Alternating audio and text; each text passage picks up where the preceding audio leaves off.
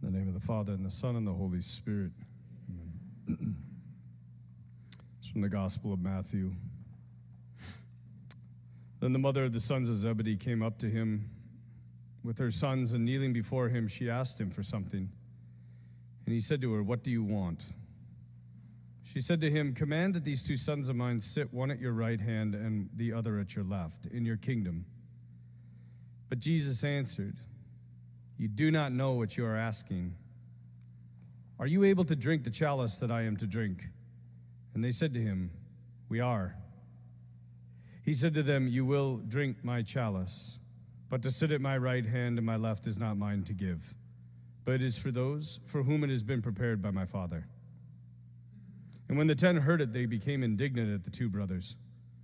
But Jesus called them to him and said, "You know that the rulers of the Gentiles lord it over them, and their great men exercise authority over them. It shall not be so among you, but whoever would be great among you must be your servant. Whoever should be first among you must be your slave. Even as the Son of Man came not to be served, but to serve, and to give his life as a ransom for many."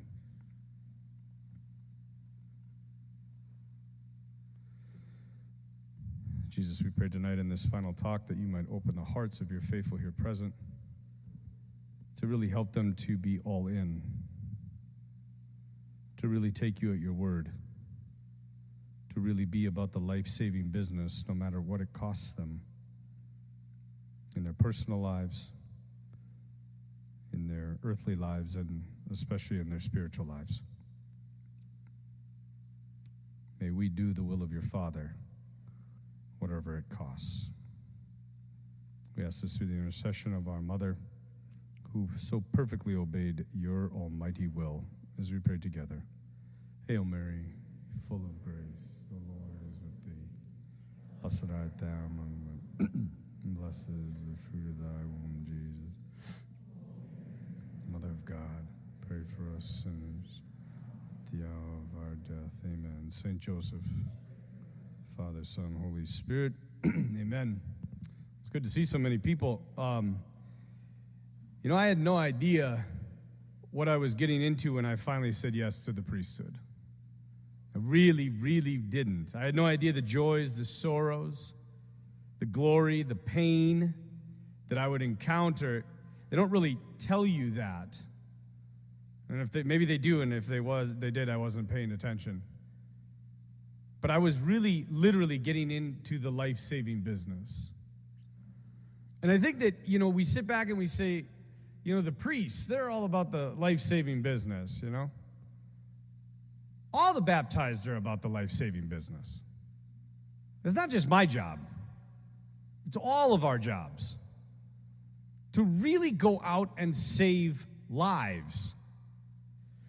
I think I mentioned this in a homily a couple years ago, but there was a group a couple hundred years ago, and they were called the Humane Society. And they aren't the Humane Society of today, right? They don't have dogs with Silent Night. They were legit. They were a powerhouse group of volunteers. What had happened is around the Nantucket area that ships would come in on the coast, and it was shallow there, and the ships would run aground. And it happened so often, and so many people died, that the people of Nantucket Island got together and said, "You know what? We're going to put together a volunteer group." And they set up these things called huts of refuge. And about every mile was a hut of refuge along the coast. And these were manned 24 hours a day, 7 days a week, 365 days a year. And they were lookouts. And they were rescuers. So when a ship ran aground, they got into their boats and went out to save as many as they could and bring them back to the island. What struck me was their motto, which is, when I heard this story several years ago, it stuck with me ever since. And their motto is this: you have to go out. You need not come back. What does that mean? That means when you see a ship go down, you have to go out there. You might die, but there is no choice. As soon as you see it, you go. And they did go. And they died. Keep in mind, these were volunteers that were in the life-saving business. And you guys, this is our call. In the fallen world that we live in, broken homes, with the mess in the workplace, on playing fields, at parties, college campuses, everywhere, the world needs people to step up. And you're not going to get paid for it. You're not going to make any money. You're not going to get any earthly glory. What you are going to do is build up treasure in heaven. What the world needs is saints. We have to go out. Jesus sends us out. And if it costs us our lives, so be it. Our physical lives, maybe. But maybe more importantly, our social lives, our lives at work. How often do you and I back away from speaking the truth because of what others might think? How often do you and I set aside our baptismal promise just to be accepted? How often do you and I fail to lay down our lives for God because we deem something else more worthy of our time? My friends, it is time that we get back to the life-saving business. And here's the deal. You might not save anyone, but you got to try. I had a spiritual director in seminary, and he said, you young priests, you think you're going to convert the world. Good desire, but it's probably not going to happen. He said, if you can convert and really convert one person in your life, you have done a great deal. Just imagine right now if everybody in this church converted one person. Imagine if everybody in our parish converted one person. And then each of those people, because they were so in and so in love with Jesus, they converted one person. That's our call. We've been anointed to baptize all nations. Jesus himself said it, as I said 2 nights ago. I came to set the world on fire, and how wish I was already ablaze. You want to know something that's interesting about the Humane Society? Their job of life-saving, they eventually partnered with the Coast Guard. And then the Coast Guard basically took it over. And the Humane Society was set aside saving lives. And then they changed their entire mentality. And the mentality changed to something like this. Risking my life to save other people? That's someone else's job. Let's leave that to the professionals, those who are being paid for it, those who are trained for it. And they stopped saving lives. And here's the real kicker. The Humane Society still exists today in the Northeast by Massachusetts. There's still a group of people who are descendants of the lifesavers, and they still get together a couple times a year. They have dinners, drink good wine, have auctions, fundraisers. I'm sure they're a good group of people, but you know what they don't do anymore? Save lives. They were founded to save lives, and they don't do it anymore. Does that sound familiar? Is our faith, is our Catholic Church about transforming this world, saving lives, offering up sacrifice to the Father, baptizing all nations, speaking a word of hope and truth to people who are suffering, opening their eyes, being a light? Or have we just given all that up? What will renew the culture and start producing disciples is our witness, our effort, our growth in virtue, our holiness, our relationship with Jesus Christ. Don't complain about the state of affairs in our country. Do something about it. Go all in. Sacrifice everything. Give it all. The life of the Christian is an incredible life, but it's incredible not because of all the cool things we get to do. It's incredible because what Jesus is able to do in somebody that totally surrenders to him. That says, Lord, you're in charge of my life. I'm not doing anything without you ever again. You know, I think that was St. Augustine. He said, love God and then do whatever you want. And he's right, because if you truly love God, you're never going to offend him. And so you're free. When I was first ordained, I had a lot of crazy experiences in seminary, and basically ever since I really gave the Lord a chance. And I would just remember like how amazed I was at what Jesus can do in your life.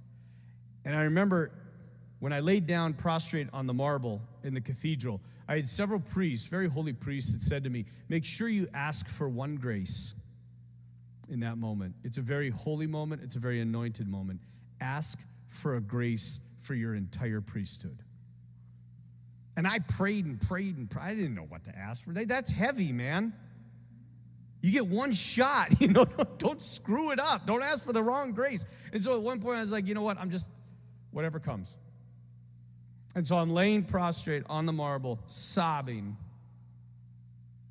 as I'm thinking about what I'm doing and about what Jesus is going to do to me. And the words that came out as I said, Lord, never stop amazing me. And I heard back so clearly, not audibly, clearly in my heart, he said to me, then never stop coming to me. You don't stop coming to me, and I will never cease to amaze you. And I have stayed true to that promise to this day.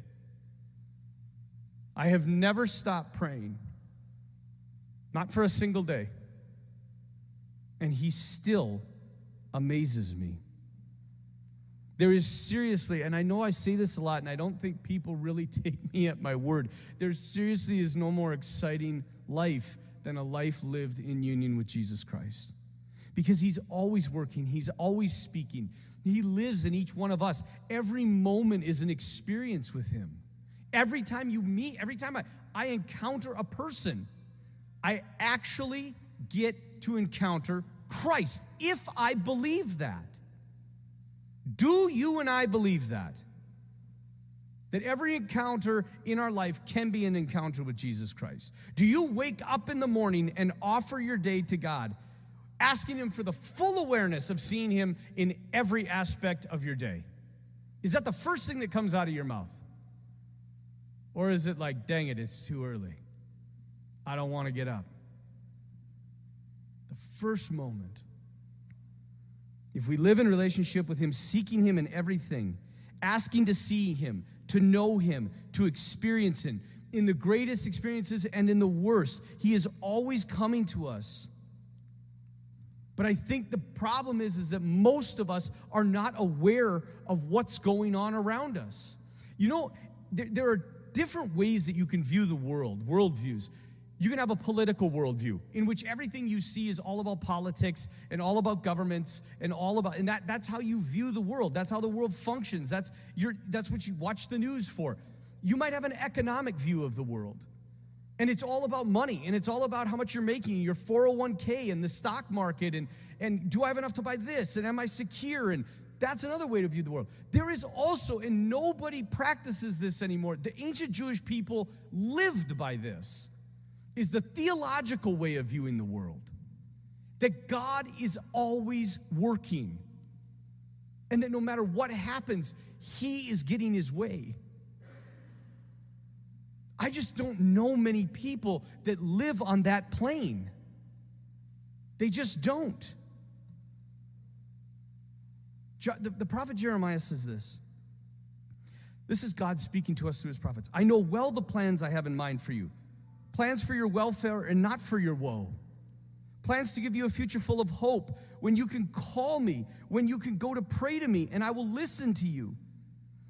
And when you look for me, you will find me. Yes, when you seek me with all of your heart, you will find me, says the Lord, and I will change your life. But do we seek him with all of our heart? Remember the Beatitude? Blessed are the pure of heart, for they will see God. You know, the other translation is that, blessed are those with an undivided heart. An undivided heart. But I think so many, we get so caught up in the world. We spend time on our phones, on social media, TV, video games, movies, entertainment. And what good is coming from that? Suicides are on the rise. Depression and anxiety are on the rise. Cutting, self-hatred, drug abuse, pornography. Marriages don't last. And yet we keep going back to this garbage, knowing it will never make us happy. It's madness. It's sheer insanity. And yet many won't change. I know I've quoted this before, but it's fabulous. The Dalai Lama was asked what surprised him most in this life. This was his answer. Humans. Because they sacrifice their health in order to make money.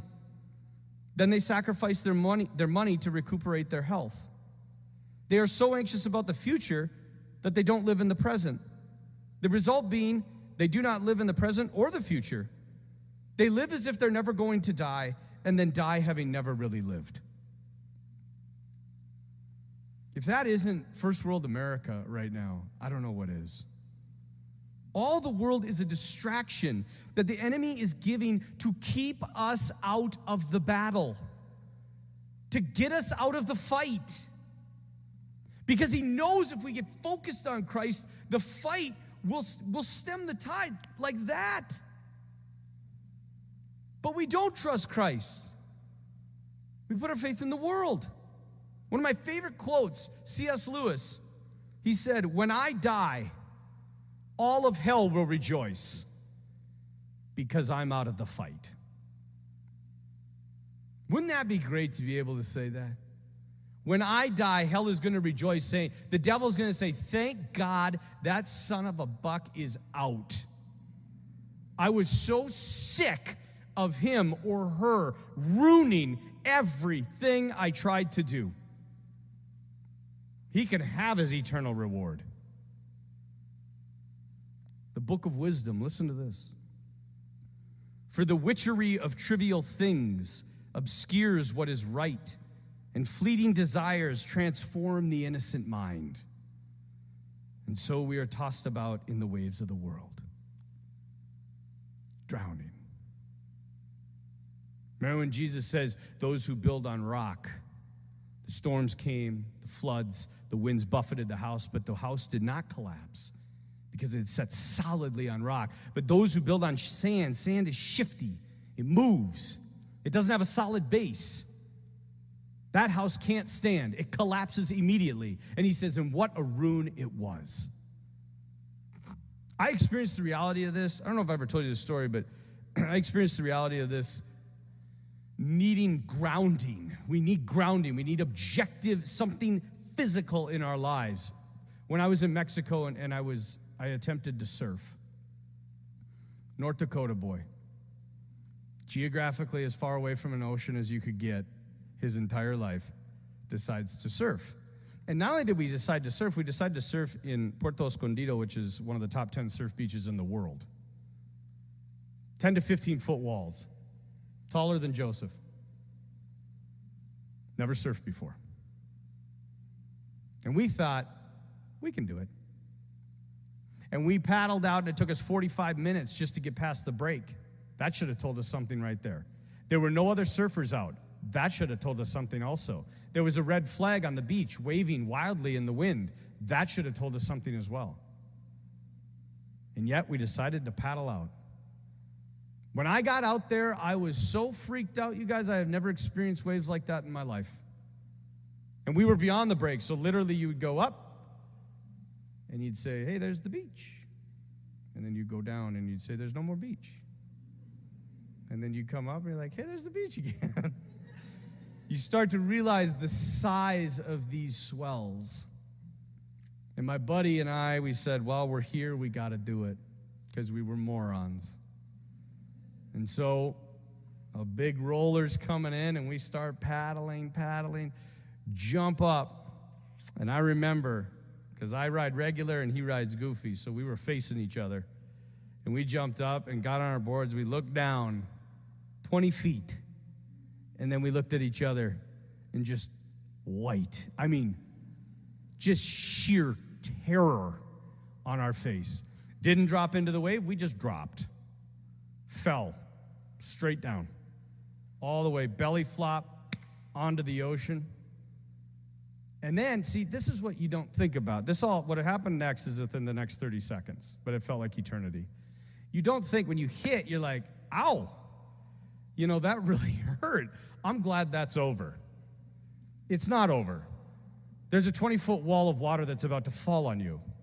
And when it falls, it hits you and drives you right into the ocean floor. Ripped open my chest. And this is a funny thing about this. I'm a weird person, but so when that happens, boom, it rips open my chest. I'm bleeding. I can feel the sting of the salt water in my cuts. And the first thing I think of is sharks. Sharks are the least of my concern right now. And as soon as I'm sitting there, I'm like dying in pain. If you don't know this about surfing, you tie the surfboard to your ankle. And so the wave may leave you pressed against the ocean floor, but it takes the board with it. And when the board goes, you go. And when I went, I'm telling you guys, I was so disoriented, I could not tell what was up, down, left, right, and it was just rolling. And I was just somersaulting in the water. And I remember I was just kicking my legs. I'm looking for anything to put my feet onto. And I got to a point where I'm like, this is it. I'm going to die. I was like, I'm out of air. And when I put my feet down, if I don't hit the ocean floor, I'm gonna drown. And I kicked my legs out, hit rock, and jumped as fast as I could up to the surface, forgetting that my board is above me, and my face is, I'm, ready for oxygen, and I hit the board with my face, and if you ever hit your nose really hard, the amount of blood that can come out of the nose. So I inhale blood and salt water. I puke into the water. I grab the board, and I'm like, thank God this is over. Boom! Second wave hits. And it all happens again and again and again. And I don't know how long this went on. I am man enough to say that I was crying uncontrollably when I finally got to the ocean, to the beach. And I looked over, and my buddy Joe was laying on the beach. And you guys, I was convinced he was dead because I know what I had went through. And I was just like, Joe! And he's like, I'm okay. And we held each other and cried. And I remember thinking, later going back to that in my retreats, I had nothing to ground myself on. I was just being tossed about by the waves. And that's what the world does to us. It gives us no bearing, no point of reference. And at best, what do people base every argument on? Their feelings. Our feelings are as bad as waves. They change all the time. And so we're changing all the time. We have nothing to ground us. And this is what leads to despair. This is what leads to anxiety. This is what leads to depression. This is what is attacking America right now. We need something to stand on. We all want the exciting life, but in order to really have it, you have to build upon that rock. And that doesn't mean that it's like your vacation home is on the rock. Your whole being has to be on the rock. Or you will just be tossed about in the waves of the world. So long as I'm in relationship with God and I'm building my house upon His law and His life and His love, then yes, the incredible life that I'm talking about, this life of excitement, this life of joy, this roller coaster of the spiritual life is available to us. Without that, we are in the waves of the world, barely surviving. And I'm not talking about my travels to different countries and the places I've visited. I'm talking about my ministry. I'm talking about my encounters with people. I could have never have guessed the stuff that God was going to put into my life. I'll just give you a few examples of these. I was at the airport, and a lot of my priest friends don't wear their clerics, their blacks, when they fly because they don't want to be bothered. I'm like, you guys, we were ordained to be bothered. We were ordained to be interrupted. Although I got to tell you this one quick story, total ADD moment. But my buddy Jay, he's an East Coaster, so he's got that whole East Coast mentality. But he was a deacon, and he was flying home for Christmas break from Rome, and I passed him in the hallway, and he wasn't wearing his clerics. I'm like, dude, you just got ordained a deacon. You're not going to wear your clerics? And he's like, no, I don't want to wear my clerics. I want to enjoy the ride home. And I was like, you're just getting started. Like, get out there. And, I was like, just harass him. Finally, he puts his clerics on and flies home, whatever. I see him a week or two later, and we're coming down the same hallway. And I'm like, hey, Jay. I was like, how was the trip? He grabs me and throws me into a wall. And I'm like, whoa, buddy, what's going on? He's like, you know who I sat between on the way home? And I'm like, who's that? He's like, a married lesbian couple. How do you think that was for 8 hours? La, la, la, la, la, la, both sides. He's like, I couldn't get out of it because I had my clerics on. I was ministering to Jesus, But we're ordained, we're baptized to be interrupted. We're baptized to encounter people. You ever have those moments where you just feel like you're supposed to talk to somebody, or you're supposed to go and say something to somebody, or somebody's running their mouth about something and you feel like you should go and try to evangelize them? So few do it. And I'm telling you, it's wild, and a lot of it's gonna be crazy, and you're gonna be like, how did I get into this? But that's what makes for the excitement. That's really what makes for the excitement. I had this guy, when I was traveling back to back to the original story of the airport. I was in the airport, and I'm wearing my clerics, and this guy, he's sitting there and he's looking at me, and he keeps looking at me, and I'm like, I just feel like I gotta talk to this guy.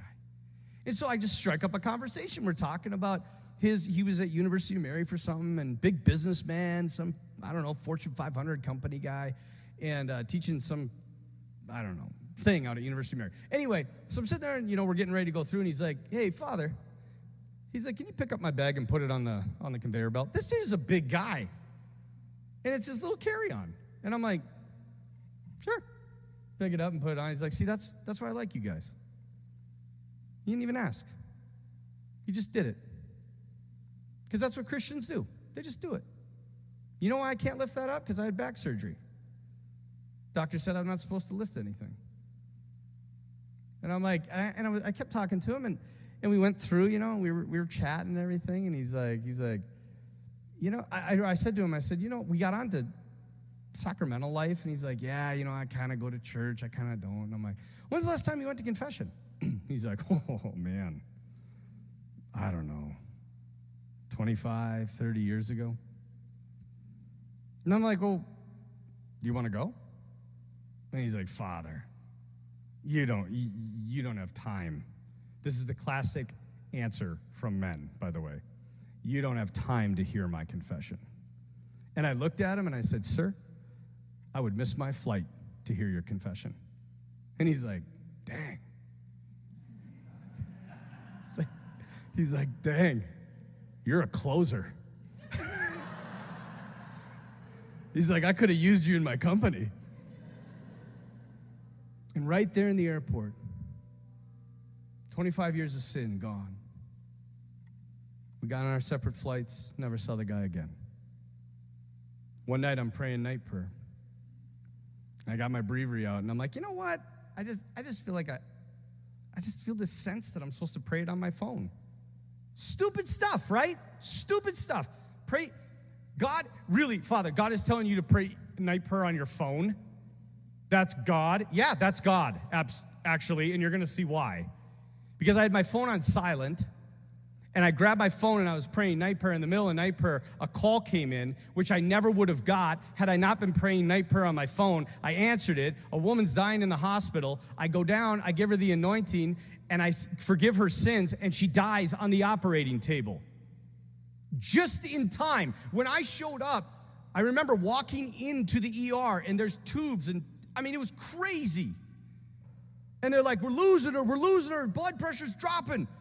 And then one of the doctors was Catholic, and he's like, hey, Father Waltz is here. And all of a sudden he's like, blood pressure stabilized. And I'm like, whoa. See, that's not me. As much as I like to think that's me, that's not me. That's this woman hearing, right? They say the hearing is the last thing. And she heard the priest was there. She's going to hang on now. And once I gave her the anointing, forgave her sins, gave her the apostolic pardon, and told her she could leave, she left. Yeah, God can tell you to look at your phone. He really can. Or a particular girl one time, I remember when I was teaching at the high school, I just sitting, I was eating popcorn or something, and all of a sudden I just had this overwhelming sense, you need to text this person. Why? You know, this is the ridiculousness of human beings.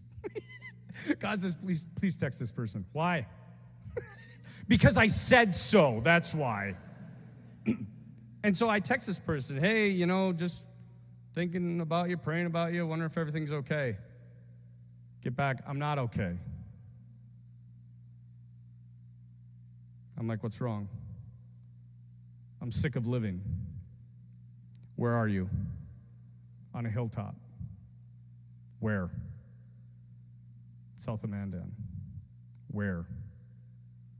She tells me exactly where she is. I drive out and I see her. She's sitting with a gun in her hand on top of a hilltop. Yeah, God can use texting. God can use just about anything he wants. He created all of it. And at the same time, you work so hard with people. Like, I remember I had kids, I'd work so hard with them. Like, these guys are going to be saints. And then they get a DUI. You going to give up on them? You do a ton for them, they burn you real bad. You going to give up on them? Christ hasn't given up on me. You know how many times I've burned him? Thousands. I just want to plant in your hearts tonight that this whole wild adventure of the Christian life, it really has nothing to do with you in one sense, and it has everything to do with you in the other sense. It has nothing to do with you because it's Christ working in you, and it has everything to do with you because you have to choose it. You have to believe it. So what will you choose? The world of Jesus? The battle, the fight, or the world that screams that mockery that they hurled at our Lord 2,000 years ago, they hurl at us for millennia now. It echoes through the millennia. It is that mockery to Jesus come down from the cross. Come down. Because that's him fighting.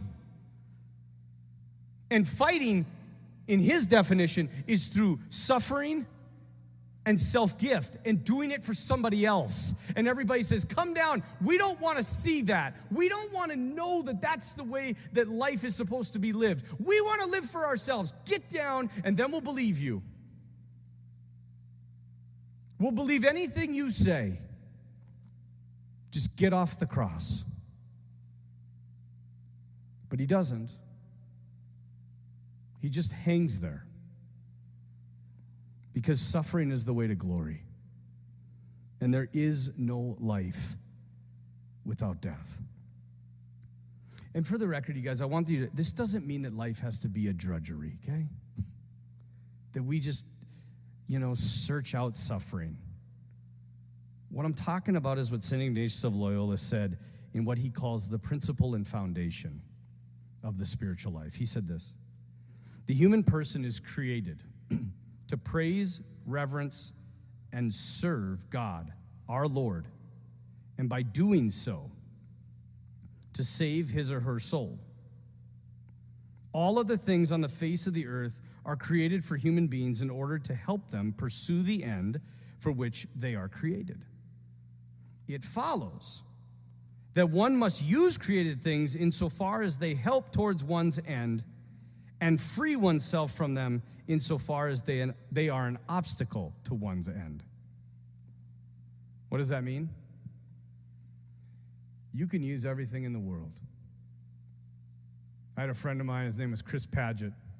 He's a speaker on the kind of the Catholic circuit. And he came to St. Mary's and he was giving a talk. And I said he was a convert. And I said, why'd you convert to Catholicism? He said, so I could drink and smoke. Because we don't see things as bad. The material world isn't bad. Maybe it was Hilaire Belloc, the famous poet. He said, wherever the Catholic sun doth shine, there is laughter, music, and good red wine. All of this world is good. But when something gets in the way, when the good turns into something that is leading you away from Christ, then Ignatius says that has to go. That becomes your death. So what is it in your life that's blocking you from your goal? Do you even know? Do you know what it is? And are you willing to drink that cup of suffering? Remember the scripture passage that I opened with? James and John. Can you drink the cup? They immediately answer, yeah, we can drink it. They have no clue what they're saying. That's why Jesus even says, you don't know what you're asking for. You really want to reign with me? You really want to come on this adventure? Then let go. Let go of everything. And let me take over. Remember Peter? Jesus says he has to suffer and die. What does Peter say? God forbid, Lord, that should happen. No suffering in this life. Only glory. And what does Jesus say to him? Get behind me, Satan. Because you're thinking like human beings do, not like God does. God knows there is no life without sacrifice. And there is no healing without incredible suffering. It takes us decades to get into some of these habits that we get into, and God can work quicker than that, but it's still you have to want it. You have to choose it. That's the burden and the blessing of free will. But as St. Therese so famously said, one of my favorite quotes from her, God's hand is never empty when he extends his hand in asking for something. He always wants to give you something. He doesn't want to just rip everything away. He wants to replace it with something. Take out the bad, put in the good. An old nun I knew one time, she, really holy old lady, she said, everything that I have eventually given to Jesus has claw marks on it. Hanging on for dear life as Jesus is prying it from her hands, right? I thought, what a good image. We know what's killing us, and we just don't want to let it go. But he wants to give us so much more. In the letter to the Philippians, I love this. St. Paul says this. I consider everything as loss because of the supreme good of knowing Christ Jesus. For his sake, I have accepted the loss of all things, and I consider them so much rubbish, if only I may gain Christ and be found by him. I hate that word rubbish. When did they go British on us in the Bible? Like it was all American English, and then they decided to change to rubbish. You know what that word actually translates to? The actual Greek translation of what is not rubbish. It means excrement. So let me reread this. I consider everything as lost because of the supreme good of knowing Christ Jesus. For his sake, I have accepted the loss of all things, and I consider them and all the things of the world as a huge heaping pile of crap if only I can gain Christ and be found by him. I would have used a different word, but it's a church. But I think that's what he was getting across, was that word. The Bible is fun to read sometimes. Everything is great in this life. Everything that is great in this life is a matter of choice. And it's all about choosing what is more difficult and doing it often for God. St. Ignatius of Loyola, again, he said, all movement in the spiritual life is directly connected to our ability to give things up in love for Christ. And the church has it built right into its seasons. Lent, Advent, every day.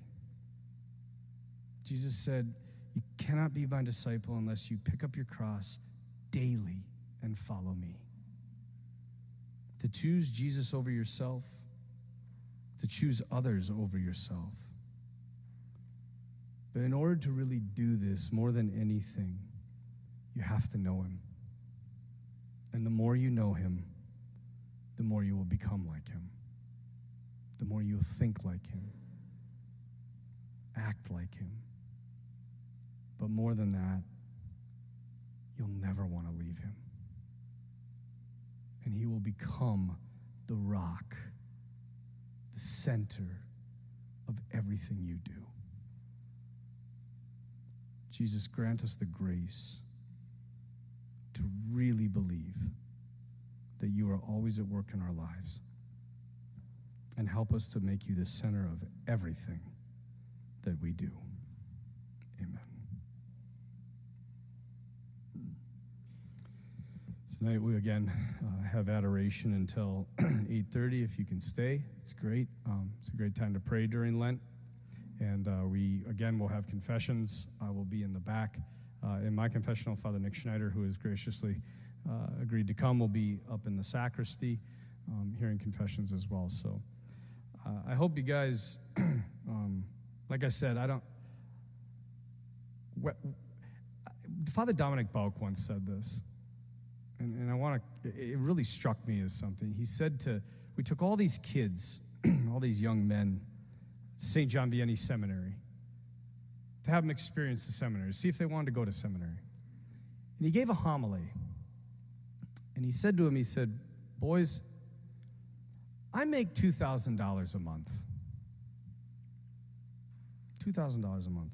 I want you to know that, because if all of you join the seminary and all of you call Father Waltz and sign up, I still make $2,000 a month. And if all of you decide not to join the seminary and all of you fall away and become terrible sinners, I still make $2,000 a month. There is no worldly incentive for me to care about you. But there is a divine incentive. And that is, if I love Jesus and I know what he can do to my heart, then there's no price tag. I just want to get it into yours.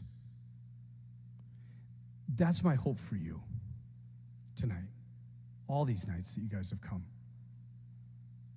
That this stuff just doesn't go in one ear and out the other. That it really transforms our parish. That we become known in the Bismarck-Mandan area as the parish that evangelizes. Yeah, it's one of those weirdos from St. Joe's. They talk to people about Jesus. And don't take the weirdo thing too far, because if you get too weird, then people are shut off too. But not to be afraid to incorporate it into your businesses, to pray, to let people know who you are, let people know what you stand for, but ultimately to let people know who you love and how he's changed your life. That's what's going to change this world. And so may we be the beginning of that change.